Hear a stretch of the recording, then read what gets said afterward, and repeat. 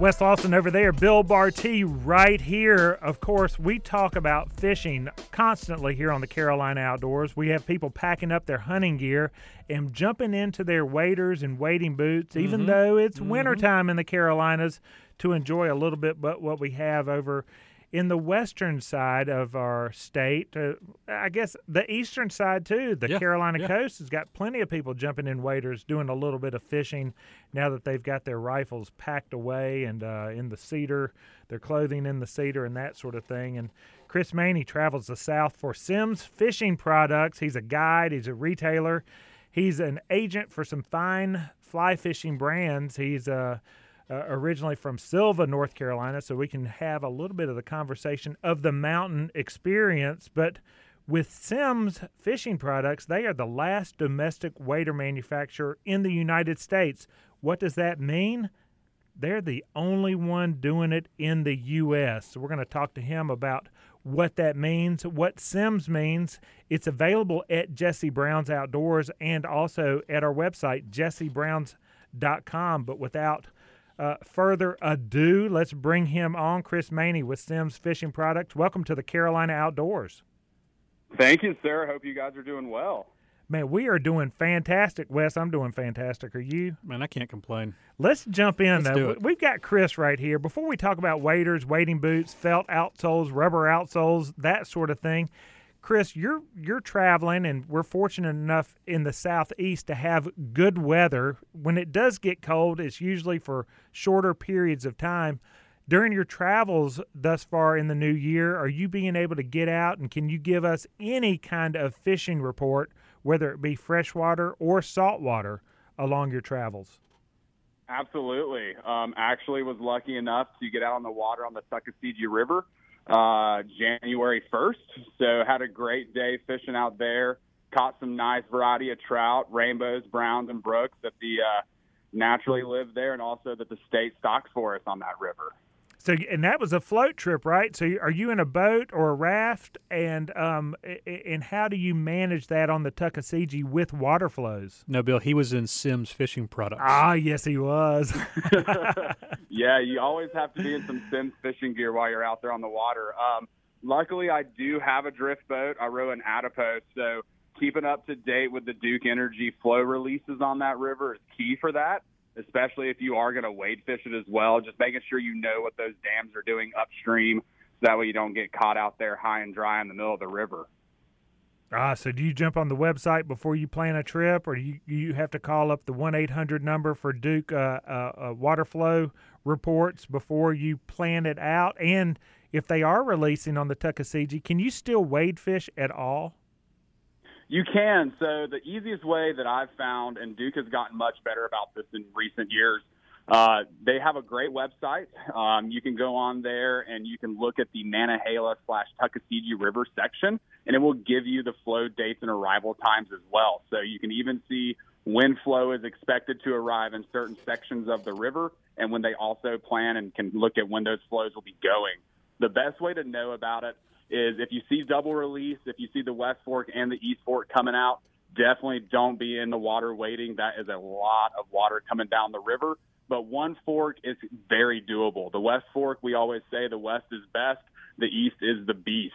So for wade fishing, the East Fork is a little bit more challenging. You get about another 100 gallons a second for water flow on that one. Wow. Well, listen, learning a little bit about the Tuckasegee River right now in North Carolina. Chris Maney's joining us here on the Carolina Outdoors. Chris, let's jump in and pretend like we are wading that thing. And I guess you're probably wearing your waders anyway in your drift boat. Right now. Yeah, no right joke, because they'll help keep you dry, but also help keep you comfortable and warm. You will be in your Simms waders. But Simms is more than that. These are, essentially handmade waders in Bozeman, Montana. They are one of the few, maybe only one of two manufacturers who is using Gore-Tex fabrics in their waders. Can you talk a little bit about the workmanship, the quality that is going in to building a wader from Simms? 100%. So being able to make Gore-Tex waders in the United States is a sole property that Simms has for the fishing community. So they have a patent on that. Simms has also been one of the longest standing wader manufacturers. It's still around today. They've pushed the envelope a lot, even for small things such as how you wear your gravel guard. Simms has had a huge hand in creating and innovating those solutions for anglers across the world. One of the biggest things that we do is we have a really nice front and back leg seam design that's going to keep you from wearing out that seam between your legs as you wade all day. Being able to quality control things in the United States, as you both know, is a super useful tool that we have. It allows us to make sure that every wader that goes out our door has had eyes on it and has had hands on it that ensure that it's a good product for our customers. So very proud to make those waders in the United States.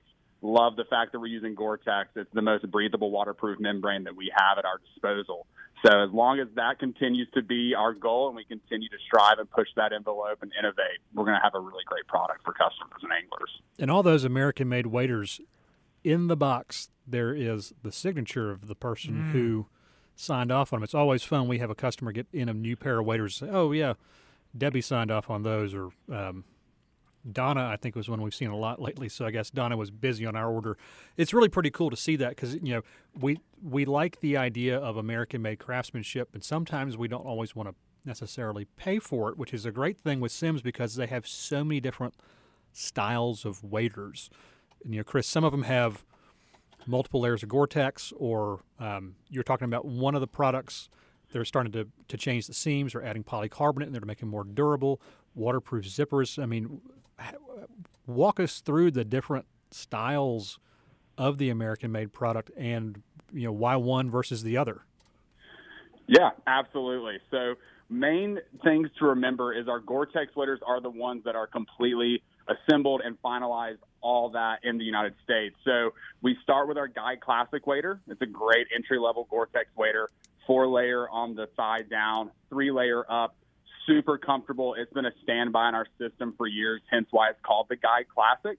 Once we get past that one, we move into G3. So G3 is and always will be our Guide standard wader. If you've not had a chance to put one of these on yet and feel how lightweight and actually malleable and, you know, comfortable that material is on your body for long times, it's fantastic. The G4Z top of the line wader comes with a zipper. That's where we get the Z in the name. It is what we would consider our burliest, most bomb-proof wader. It's meant for guys who are out there, you know, 4 days a week, 5 days a week, working and living in these things. We, you know, have some customers that have those for 12 years at a time. So it's a really great product. I've always been a really high proponent on buy once, cry once. So if you invest in something that you do a lot, it's a really great way to have a product that's going to last with you forever. So with the Gore-Tex fabrics that we're using, on the inside layer, we do have a backing material that's really nice and comfortable. So if you are wearing them with lightweight clothing or even with shorts, it's not going to rub you raw or pull hairs out from your legs, which is a huge thing for guys.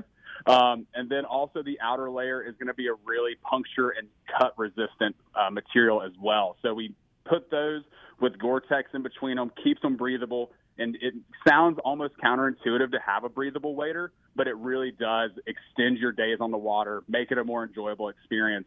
And I don't know about you guys, but there's nothing worse than getting out of a day of fishing and your feet are soaking wet. So it keeps you dry as always. Well, and if it's cold outside like it is right now, a breathable wader keeps you warmer so you don't have that kind of fog hanging in there. So, Chris, it is, you know, we're in the cooler months here right now, which is still prime fishing time for us. A lot of our angling buddies out west aren't fishing. The hardcore might still be, but they've got to defrost their gear every other cast. Yeah. Inside of these awesome bomb-proof waders, what should an angler be wearing to stay warm, to stay comfortable, and to prolong the life of the gear, this investment piece? What should they be wearing?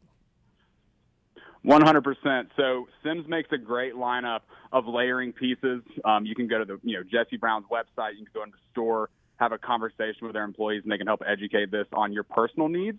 One thing that I've always tried to encourage folks to do is have a good base layer set, whether that's, one of our mid layers, one of our midstream pieces. It's going to be really good to have something that wicks moisture away from your body That is going to help keep you from getting blisters, keeps you from chafing between your legs or when you're making a cast with your arms. It's going to keep you more comfortable there. Wool is a great option for socks. A lot of people still are wearing cotton socks in their waders or even throughout the day on a daily basis. Wool is going to help remove the smell, which none of us like that nasty wader smell, and that's where most of that comes from is the stocking feet. So wool socks, a nice wool base layer is a really great way to keep sweat off your body and keep the stink down. One great product that we make is all of our fall run jackets. Those are excellent mid-layer and outer layer insulation pieces. They're made with Primaloft Gold. So even if you get those wet, they're going to keep you warm out there for a long day of fishing. And I've always told people, as opposed to wearing one giant layer on the outside, especially in the Southeast, last week we were dealing with -2 temperatures, and the next day it's almost 60 degrees. So having some clothing options there that you wear throughout the day, so layering is better than, say, one giant piece. So making sure you can shed that jacket when it gets to lunchtime and you're going to fish the afternoon as opposed to how cold in the morning it was. So all of those options there help you out. I'm jumping in there. Chris Maney is the voice that you hear right there with Simms Fishing Products and other gears with Southeast Trading. Wes Lawson right there, Bill Barty right here. We're talking about waders, and it's important for those of you who don't know about modern-day waders, Simms waders. These are like khaki pants. These aren't the old rubber things your pawpaw wore. These aren't the 3mm neoprene that cling to your body that many of us remember. These are very comfortable just to slide on with the proper layers that Chris just mentioned. You can jump into the water in wintertime, but also wear them comfortably in the summertime. But another thing that's been going on in the news the past several years is what wading boots to wear with waders. We've heard about rubber outsoles, Vibram outsoles, but then we've also know the tried and true felt outsoles. Chris, can you give us a breakdown from a legal aspect, because we've heard about New Zealand or the state of Missouri or Yellowstone National Park not allowing felt, and therefore rubber has come into play. Are you seeing more and more of that as you travel? 100%. So after COVID and after our pandemic, we've had a lot of anglers start traveling again. With traveling anglers, we always encourage rubber or Vibram outsole boots just to make sure that you're staying within the laws and regulations of places that you may be fishing. Felt has always been a very popular option. It was the original option for anglers back in the 70s and 80s. There wasn't really another great tool for them to wade safely in the rivers. And we still have a lot of folks in this area that still wear felt. My personal preference is going to be a Vibram outsole. And as you guys know at Jesse Brown's, it is imperative that you put some kind of cleat on the outsole of that to help you with your traction, getting in and out of the water, and also while you're wading up or downstream. One of my favorite options there at Simms, we have two. We make the Alumabite cleats and also the Hardbite cleats. The Hardbite cleats are a tungsten carbide, so they're going to last longer for the anglers. They're going to be a little bit longer wearing, so even if you're going a full season with them, they're going to give you that extra traction in the rivers. The Alumabite cleats, being made out of aluminum, they are a bit softer, and that's actually going to give you more traction on day-to-day fishing. They do wear a little bit quicker since they are softer, but while you're in the river, you're going to notice a massive difference between the two. One thing that also we're talking about wintertime fishing that not a lot of folks think about with felt is that stuff does freeze, and it does collect snow if you're walking along the banks. So I've always been a big fan of Vibram if I'm hiking in somewhere to go fishing, or if I know I've got a long walk from the trailhead up to the stream. I'm going to really concentrate on wearing the Vibram soles over the felt just for trail traction. It's a big difference between them and felt. And also, felt's not so great in mud and clay. I mean, it has its place, but it's not everywhere. So true. So, Chris, we've got just a little bit of time left. What is on the near horizon from Simms that you're excited about? 100%. So coming up this spring, we've got some great new SolarFlex and SolarWear products coming out. All new redesign. It's going to dry quicker and be more breathable for anglers that are fishing in warm weather. Coming out this spring, we also have a really nice line of wet wading products. Our new Access wet wading shoe.